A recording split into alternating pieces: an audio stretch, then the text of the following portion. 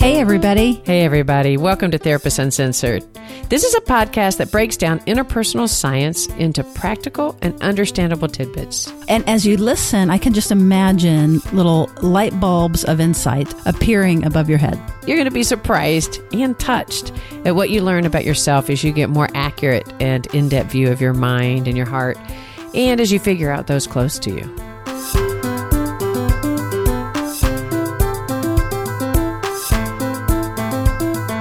Therapist Uncensored brings you decades of experience with interpersonal psychotherapy, relational neuroscience, modern attachment, and anything else they think will be helpful in healing humans. Now, here are your co-hosts, Dr. Ann Kelly and Sue Marriott. Hey, Sue. I really loved the interview with Steve Porges, episode 93 that you guys did on the polyvagal theory and the body and regulation. That was awesome. Is he not a rock star? No, he is. It was great that we were able to get him on the podcast. Many people probably followed it and loved it, and yet it's pretty complex information. And part of our point is to make the complex understandable and useful. And although I think that Dr. Porges did a great job at that, what we thought we would do is wrap back around and do a real short segment today just on polyvagal, just the theory itself. What this will do is, for those of you that are new to it, great. You know, obviously, we need to get that introduced because it's an important part of co-regulation and being able to be close to people. But even folks that are familiar with it, you know, I read stuff over and over and over and get stuff out of it because I understand a little more and a little more and a little more each time. So please hang with us, and I bet you'll hear something new or hear it in a new way. Right. So when you hear the concept of polyvagal theory, some people's eyes might roll back in the back of their head. So let's make it like, why are we interested in the polyvagal theory? Why so much hype? So what's so cool about this theory is it brings the body in related to attachment, related to getting close to one another and regulating one another. And if you're a long follower of this podcast, you know that we've got at this in different ways. We've approached it and think of it like a funnel, that we can start on one side of the funnel, but we end up in a similar place and we start over here. So this is another version of that, but it kind of ties it all together. So polyvagal theory is about how our bodies sense danger and threat and respond. And we want to know this because if we're unconsciously in danger, we can't learn very well, we can't think, and honestly, we become jerks. And I think the thing that the polyvagal is so important is we think about it through our thought of physiology when we were younger about the fight and flight rule. Like if you were in danger, you're going to either fight or you're going to flee. And the addition of the freeze, I think, especially this past year, we've talked a bit about this in multiple different podcasts when we talked about even the Kavanaugh hearings. And we talked about why is it that sometimes we just shut down. And even though we sense danger, we don't respond. And I think it's so cool. You're right. So polyvagal, basically what Dr. Porges did is we used to think of it as that we had an autonomic nervous system. And you can remember autonomic because it's automatic. So it basically covers all the things that our bodies do for us without thinking. Blinking, digestion. Breathing. Breathing is an interesting one because it's the only one that's automatic that we can manipulate consciously when we want to, which is part of why many interventions go back to mindfulness and breathing. It's in order to access the good part, I'm going to just use the language, the vagus nerve, and begin to bring us back into social engagement. That's one of the reasons breath is so important. But all the other ones are the things that go on automatically, your heart rate and your heartbeat, stuff like that. It used to be, you know, like Ann was just saying, fight, flight. We're either safe or we're running away from the saber-toothed tiger or we're punching it in the face.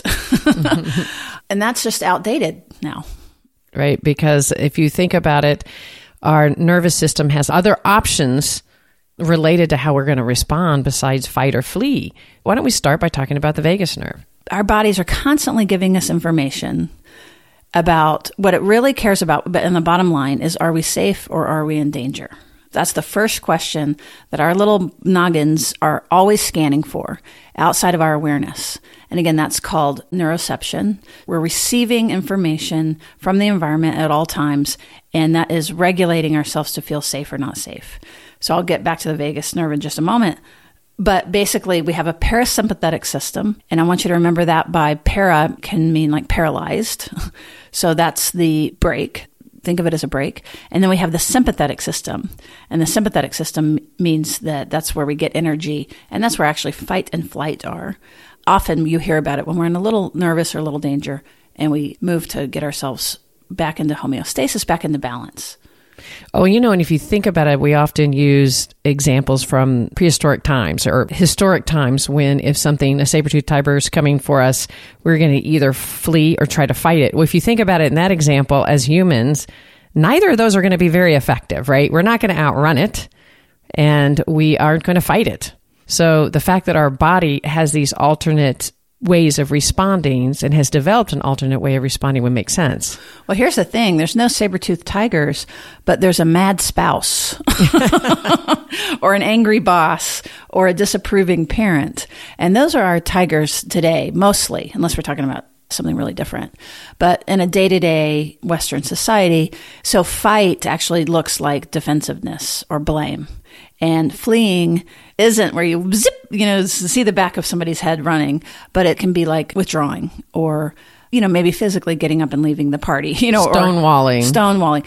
So yeah, that's a good point. But going back to the ancient ideas, the reason these are ancient is because, and this is a very important part of polyvagal, is that it is evolutionarily based. So that basically going back to the vagus nerve, that's the largest nerve in the body. And it goes back from an evolutionary standpoint all the way, all mammals, all vertebrates even. And there's even versions of it in fish.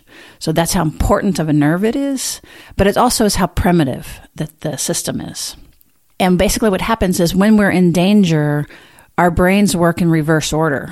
So when we feel safe, again, we've talked about this in a different way, but our lights are on all the way up to the top of our minds. In other words, our very best part of ourself where we can reflect on other people, have compassion for ourselves and others, all the really good, juicy human stuff. That is related to the vagus nerve as well. That's going to be our best self. So think of it as that's where our hearts are open and we're connected. That's the social engagement system. So I'm beginning to use polyvagal terms. That's social engagement. And I can't remember if I said this example when I was talking to Porges or if it made the cut, but I'll share a quick example that I was on the phone actually with Miss Ann Kelly at one point a little while ago, and I had rushed off the phone for something, and I have no idea because I'm never in a rush, right, Ann? And I ended up calling back and saying, "Oh, I'm sorry I rushed." And I think we were talking about podcasting stuff, actually. I was out walking and I'm listening to this book on tape. And so I'm thinking I did good because I, was a little abrupt. I apologized. Now I'm ready to go listen to my book on tape. But then as I listened, Ann had a little more to say about it, right? Right. And so you were wanting basically to get back to your book, so you're trying to answer my questions and talk, but I could feel the push and I could feel the rush. And you're that's right. That's right. And so what I literally did in my own mind was I was like, okay, social engagement is good. Put the book away. You know what I mean? Like I sort of almost psychologically, physically turned toward her and like gave her all my attention of like, okay, what is it you're saying? You know what I mean? And I settled myself down out of hurry or out of rush. And I walked while we were talking, but by the end, she had, I think that worked pretty well, didn't it? Right. I felt the slowdown, and it actually created a slowdown in my body. And then I think I became actually more organized, and we were able, ironically, to finish what we were talking about more quickly because I stayed more calm, and then you listened, and then we kind of more naturally got off the phone. Exactly. And you did good. I see, there you go. At the end of the call, I told her that I had gone, hey, you know what I did? I did social engagement. And it actually helped me. This is going to sound rude, but it's not at all. It's like I found the value, like for me, it became actually quite valuable. Not that I don't value our connection, but in that moment, I was also valuing getting to my book. And so by cueing it into, this is actually an important, like we're actually being very productive by me slowing down and tuning in and listening and us getting this connection. Really, that's a takeaway that I want everybody to think about is that when we're in that best self, we're usually not in a rush. It's easy to hear. Our mind, and this is again when our vagal nerve is activated, is one way to think of it. But it's when our whole neuropsychological, biological system is signaling safety. So when that happens, our heart rate slows, our breath is steady, we're able to digest food, and we make eye contact. We have movement in our face so other people can read us because as we get more threatened, our face gets more flat. And a cool thing that Porges talks about is the inner ear. And when we are in the green zone, when we're actually feeling safe and in social engagement system, our ears relax and are able to pick up human voice very, very well. Now, when we're in threat, the opposite happens, and they constrict because they're actually listening for high tones and low tones. In other words, they're listening for predators. So that's just one of the ways to begin to think about how much that, depending on what your body is telling you if you're in safety or danger, it affects everything. It affects your perception and how you come across. Right. And through neuroception, it's so important how that's engaging with the other person. So when you were in a hurry, and of course, what's great about this example is that we were on the phone, so I had no idea about the book. I had no idea why I was being rushed. So through my assumptions, I'm hearing your more tense voice, your rush, and then my body starts to feel stressed and starts to like misinterpret that what you're saying, maybe you're disagreeing with me or you don't think it's relevant. And really what it is, you were just in a hurry. But instead, I start misinterpreting. So then my body gets all tense and I was registering with you that more threat and more like, oh, what I'm saying must not be right. So I'm actually elevating and wanting to talk more about it to explain to you why this is important. Due to the threat that was happening in my ears and my body, I was miscuing you. So it's a great example about neuroception because you started to feel tense, I started to feel tense, and I'm the one that started to feel threat. That's what we call neural Wi-Fi. And that happens through the phone. It happens even through the phone. That's right. And it's probably happening even now as you're listening because your ears are engaged. And I think the more that we can just sort of take our time and let this flow, and for you to know that you can re-listen, that you're not going to miss anything, that there's no stress about this. Like even just those things, taking a couple of deep breaths with the emphasis on the exhale. Even if we were to do that just even right now, it's really fascinating. Can we just real quick? Yeah. Okay, I'm going to just do 3 breaths.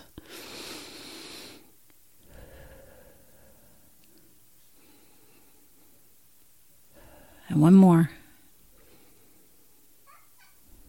Now, I wonder if you did that with us, I really wonder if you were able to feel it that fast. And if you can believe our bodies know when we're safe. And so even when we're in danger, but we get with a safe person, it's very quickly begins to recover. Yes, I feel much more relaxed right now. I don't know if that's actually true. But basically what's happening, this is one way I've explained it, is that let's say every 20 seconds, our brain does a sweep, like a Hertz sweep, like a sonar, and it's looking for how we're doing. And if our heart is racing, if we're sitting on the edge of our seat, if like our eyes are really focused on something or our ears are really focused on a particular sound, also our oxygen. If we're not breathing deeply, that's going to kick in more stress hormones because it's saying, oh gosh, Sue's not doing very well. There must be some threat in the environment. So I better shoot out some cortisol, some norepinephrine, adrenaline to help her survive. Change the pitch in your ear to hear the tone. So it's prepping your entire body through that action to pick up what it is in the environment, which as we were talking about earlier, our prep is now our boss or our spouse or our children. So then we're prone then to overread a threat in the environment when it's not. My example, overreading threat in your voice, which you were just wanting to get back to that great book.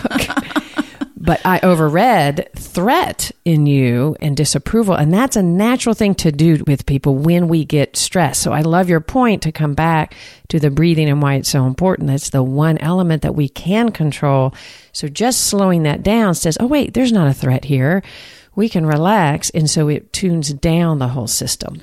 And what's important too about what Anna's saying is that it's not that she was thinking consciously any of these things. What's cool about neuroception is it's all outside of our awareness. I mean, Freud was right about the unconscious for sure. And it's instantaneous and it's involuntary. We can't help but notice when somebody, for example, is creepy. We can't help it because our body, there's something wrong in their pacing, in their tone. There's something that is off, that is unexpected. And we probably couldn't tell you, maybe eventually you can fill in the words of what it is. But the first thing, it's spontaneous, it's instantaneous, and it's involuntary. And what I'm talking about with that is neuroception and when we're perceiving danger or safety. Let's just walk through the systems really quickly again. Again, used to it was just off or on, automatic nervous system. voluntary nervous system. Now what we know is the parasympathetic has 2 branches. We've already talked about the vagus nerve. That's the one that we are most familiar with. That's the good one. It's very popular. We talked about it in Porges' interview, but it is just a freeway. It's just a mechanism. There's nothing particularly special about it, except that that is the freeway that information runs from your body to your brain mostly. It's 80% bottom up. And when you're saying bottom up, Sue, can you explain what you mean by that? So when we're talking about the vagus nerve, I mean, it wanders literally all through our viscera, our chest, our vocal cords, our ears, our face, and it's picking up information from our body, bottom, and it brings it up to the brain. That's one way. But the other thing is our brains work bottom up at times too. So for example, if I'm feeling good and I wasn't in a hurry on that walk where I was walking, like the top of my mind, I can be thinking and reflecting down. I can think about what's happening. I can learn new things even. But if I am under threat, like if I begin to feel you upset with me or something, these are more realistic ways that this actually happens, then the bottom of my brain begins to go up. Another way of saying it, the top begins to go offline. And we get more and more primitive the more danger that we feel. Our choices constrict. Our information that's coming in constricts. And so that's also a bottom up. So if we can begin, and so interventions, for example, with trauma, so we've talked about the ventral vagal. Now the dorsal vagal has to do with shutting down. And that is very associated with trauma and life threat. So when you're saying dorsal vagal, can you explain what that means? Yes. And one way to think of it is like ventral vagal, think of the V, and I think of either a mother and a child or a parent and a child chest to chest, and they make a V, or even lovers, you know what I mean, kind of holding each other, and chest to chest, you make a V. So that's ventral vagal. Let's go to the partner example. But if we're laying back to back, think of the dorsal fin on the back of a shark or something. So that's dorsal vagal. Basically, it's like that we turn our back, meaning that that's the shutdown. That is also involuntary. So a lot of times that can be misinterpreted that somebody's just being a jerk and stop responding. But if we can begin to see that, no, they're not flipping us off and just, they don't care. It's actually that their system has blown a fuse and they really aren't able to process language as easily, certainly aren't able to say a lot about what's going on. But what it will look like is a physical body in collapse. That's an important point because there's a difference in a physiological reaction that is a stonewall. There can be a stonewall that's very sympathetic. That's very, I am intentionally, aggressively cutting you off.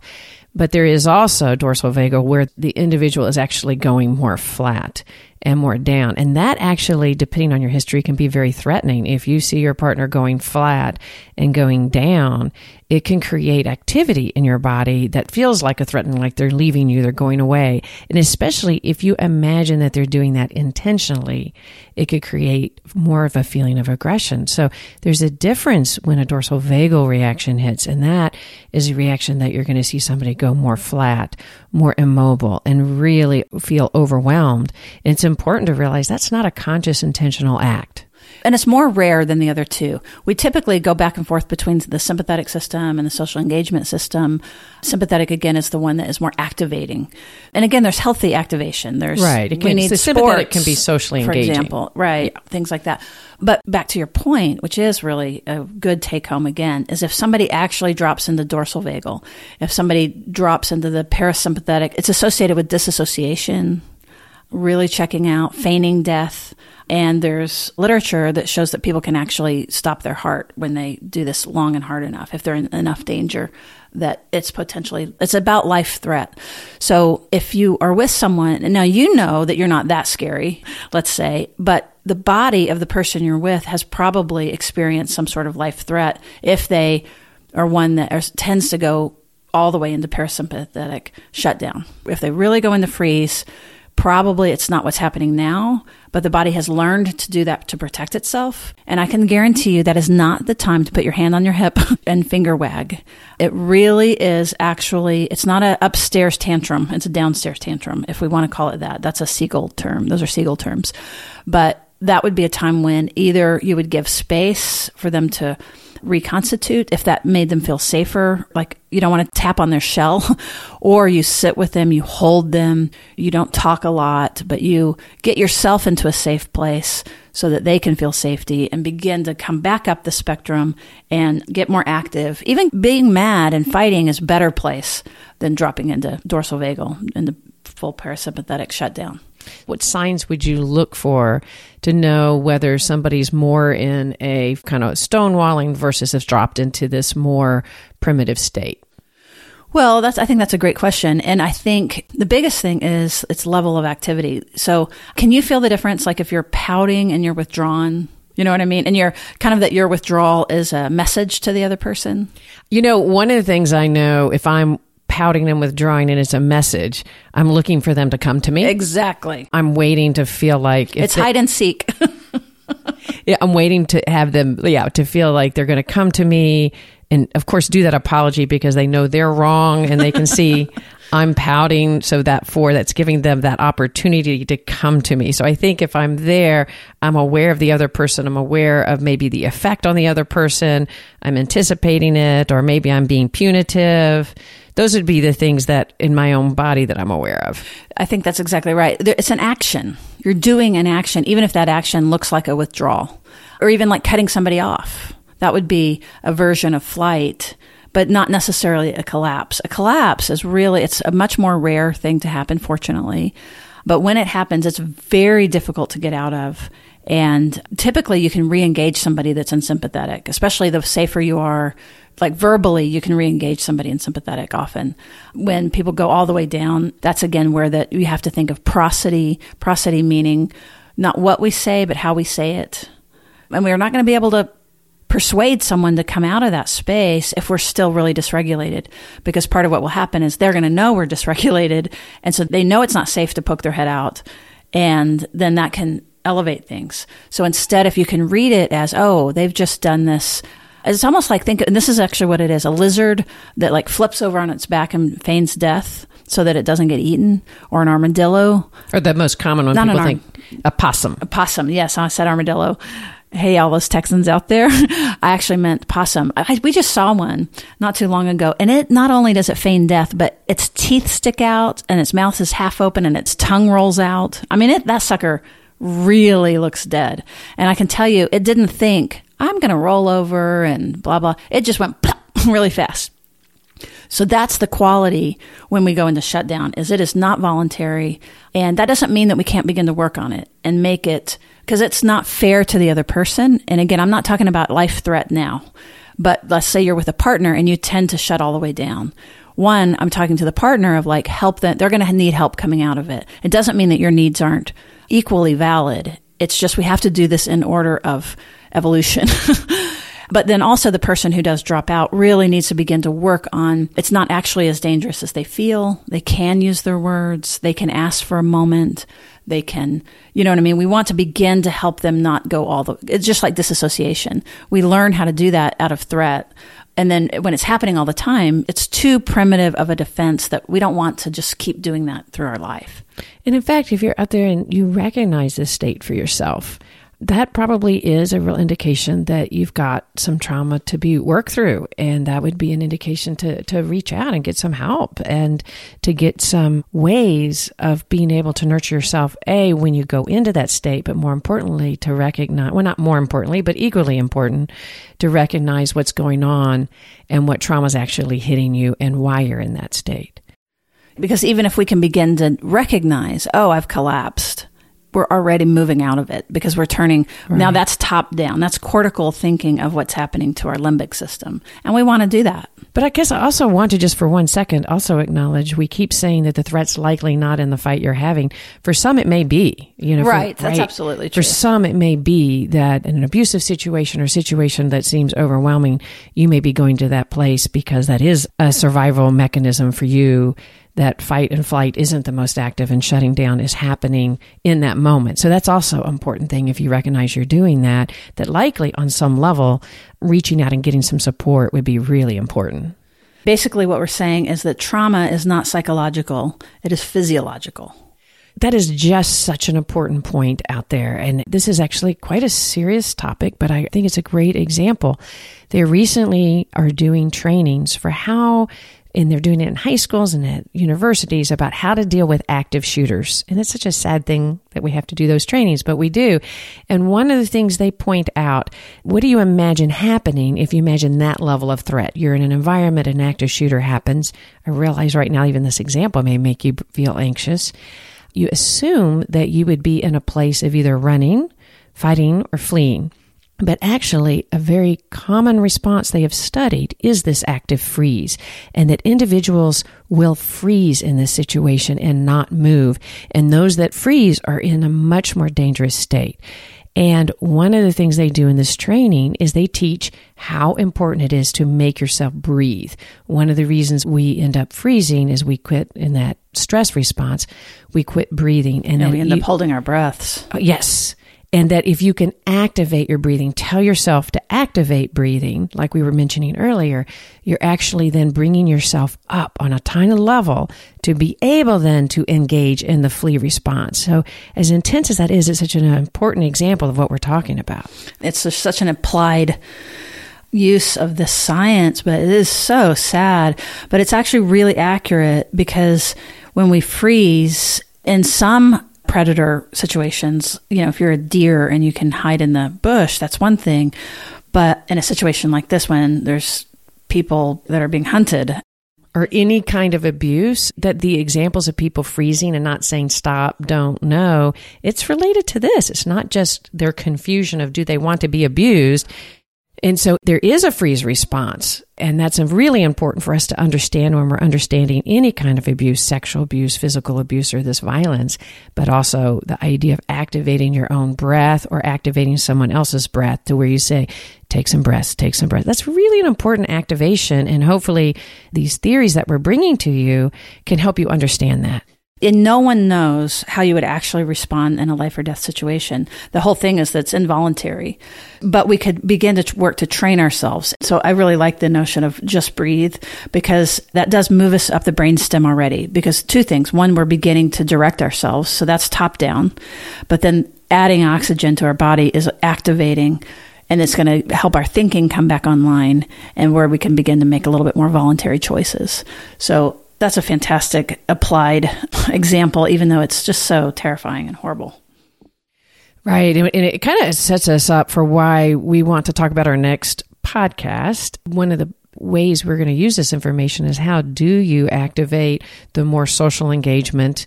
Yes, that is incredibly intense. And one of the things I'm always struck by is how resilient the human body is. And there's this neuropeptide called oxytocin. Basically, we're social animals. We need it. When that gets activated, it's all the good stuff that happens, basically. It's GABA and a whole bunch of really wonderful, feel-good chemicals and hormones. The way that oxytocin gets activated has to do with social engagement. It has to do with proximity. It has to do with connection. So those are the things that we want to steer towards. We are social beings. We are social animals. So we are wired for connection. We truly need it, connecting with ourselves and connecting across.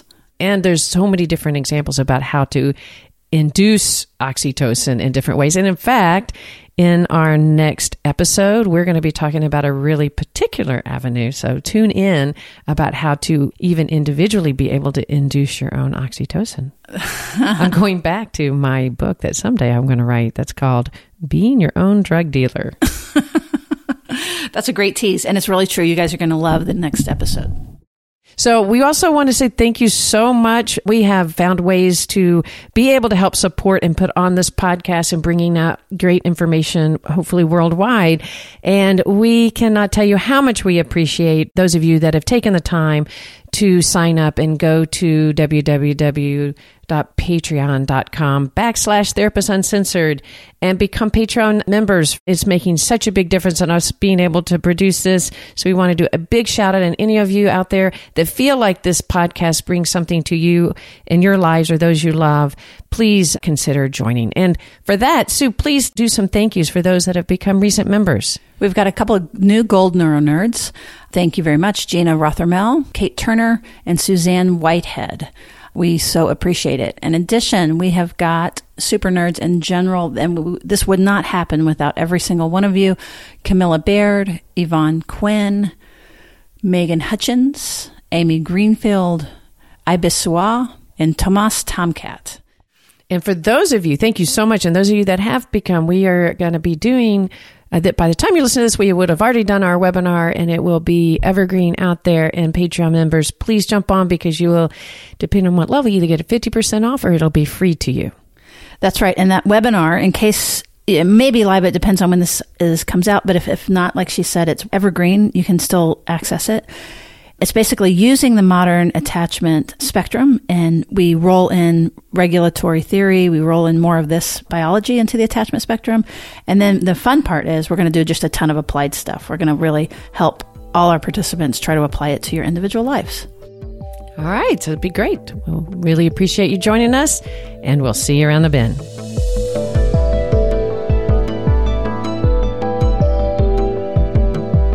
Therapist Uncensored is Ann Kelly and Sue Marriott. This podcast is edited by Jack Anderson.